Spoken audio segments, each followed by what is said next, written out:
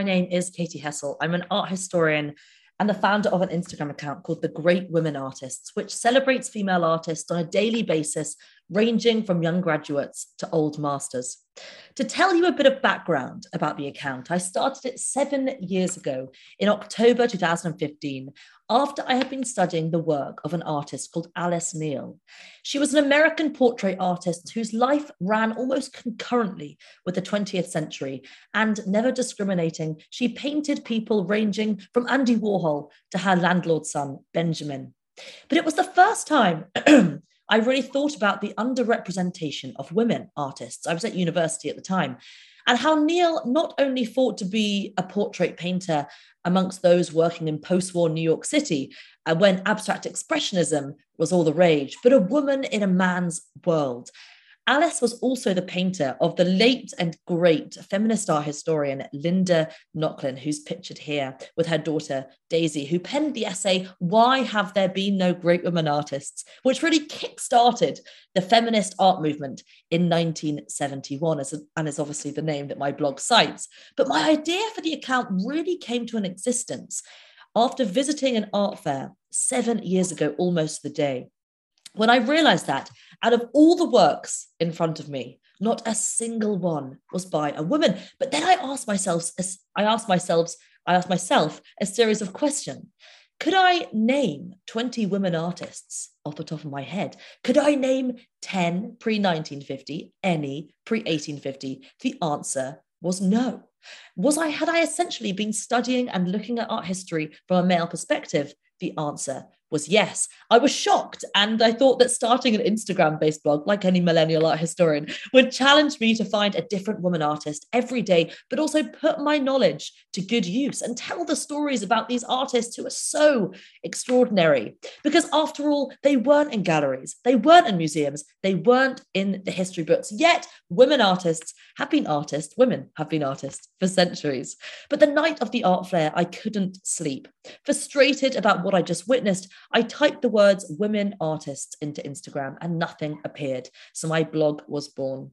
Adopting an accessible style, my aim was then, as it is now, to appeal to anyone of any art historical level. I don't mind if you've never even stepped inside a museum or gallery. It's about embracing the subject and giving it access to the masses. But it's not that I believe there to be anything inherently different about work created by artists of any particular gender. It's more that society and its gatekeepers have always prioritized one group. Because when the statistics remain so shocking, it is vital for this to be addressed and challenged. Because if I asked you in the audience today who you thought the names who defined the canon were, I'm sure many of you would recognize those images that we see on our screen. Botticelli, Van Gogh, Pollock, and Warhol. But what if I asked you these names? How many of these names would you recognize? Gentileschi, Krasner, Asawa, Kollwitz, Gluck. If I hadn't actively been studying women artists for the last 7 years, I doubt I would know more than a fraction of these names. Because still in 2022, just 1% of the London's National Gallery's collection is made up of women. London's Royal Academy, the institution, are yet to host a solo exhibition by a woman in their main space. And of course, when we look at the monetary value we place on women in society, it comes as no surprise with the gender pay gap that the highest price fetched at auction by a living woman artist has gone for just 12% of the highest price of a man at auction. And of course, the so-called introductory Bible to art history, Gombrich's The Story of Art, a book I grew up reading and loving at the time. I still do. It's a wonderful book, but it has one very significant flaw. It failed to mention in its first edition in 1950 a single woman. And only in its 16th revised edition, did it include one woman. That was Käthe Kollwitz from the German Expressionism. So when the story of art is essentially the story of art without women, I thought I'd write the story of art without men. Now, this is not a definitive history. It would be an impossible task, but I'm looking to break down the canon I have so often been confronted by. The canon of art history is global, but when the male Western canon narrative is so unjustly dominant at the expense of others, it is this that I unpack and challenge. Beginning in the 1500s and ending with those who are defining the 2020s, this book is divided into 5 parts, which each focus on significant shifts or moments in art history. To avoid artists ever being seen as the wife of, the sister of, the muse of, the daughter of. For example, why, when we go and see a Dora Maar exhibition at Tate Modern, does Picasso's paintings have to fill so much of it? Because of this, I have situated women artists within their social and political context in the time in which they lived. While I have grouped artists within established movements for the purpose of clarity, I'm keenly aware that artists are not the products of categories, but rather individuals with varied careers who spearheaded key changes in styles. Because who were the women of the Baroque, Impressionism, Abstract Expressionism, working in the 70s, 80s, and 90s, and defining contemporary art today? What is this? My 500-page book, which appears in all of it. So to give you a sort of whistle-stop tour, I'd like to introduce you to 3 must-know artists from across history who feature in my book, starting with one of my favourites, Artemisia Gentileschi. I'll have you know she was the first historic artist the National Gallery ever staged a solo exhibition of, and that was as recently as 2020.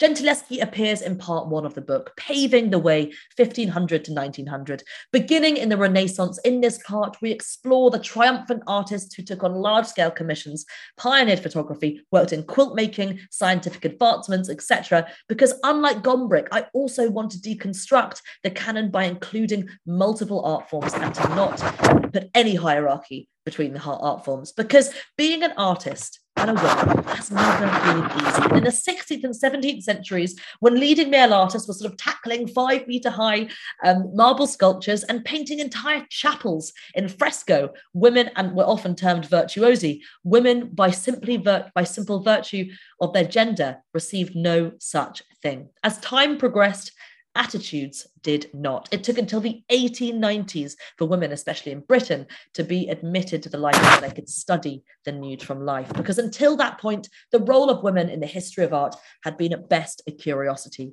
During the Victorian age, dealers were actually known to scratch out a woman artist's name and replace it with her male contemporary.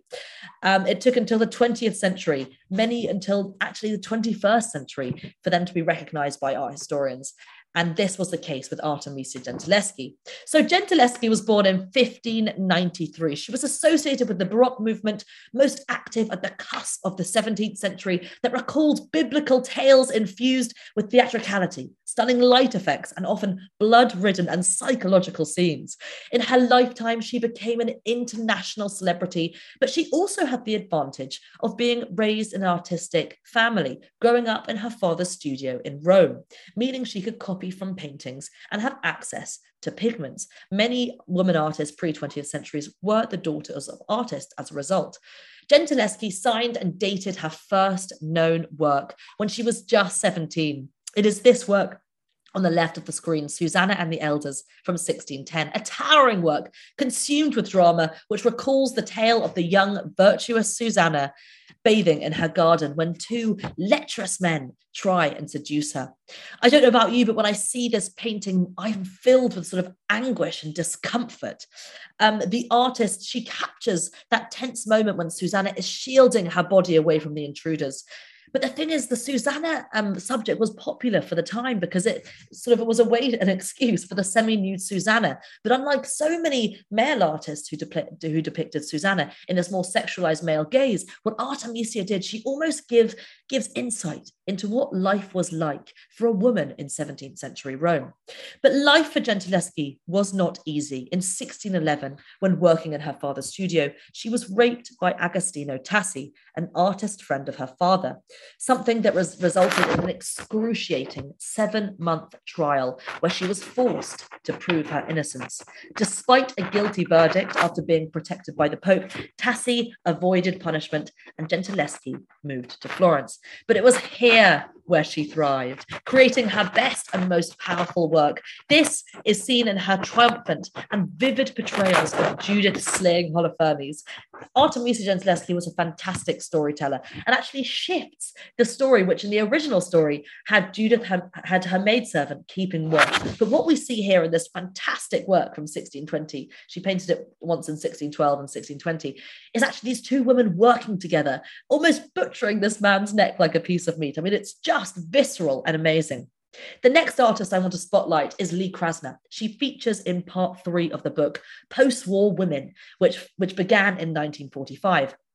Because after the devastation of the Second World War, the question becomes, what is the role of art? What is the role of an artist? And how could the visual form be used to make sense of this time? Because how could art help process the horrors endured during the Holocaust or the bombing of Hiroshima? Because if the post-war years were about rebuilding, then the arts were in dire need of rethinking too. Artists in this era were faced with incomprehensible. They dismantled representation and turned to abstract forms. They filled their canvases with swathes of movements of expression, but also with the minimalists, pared it back to its most minimal. They revolutionized not what just art could look like, but art and their interaction with it too, with the birth of performance art. This period was really experimentalism at its greatest. So in this section, we begin with the abstract expressionists and Lee Krasner. Ambitious, bold, full of action and gesture, abstract expressionism is a term loosely applied to artists working in downtown New York City in the 1940s and 50s, a movement that marked the entry point to America's avant-garde. Lee Krasner was born in 1908 in Brooklyn to a working class Orthodox family, and she was formidably independent and outspoken.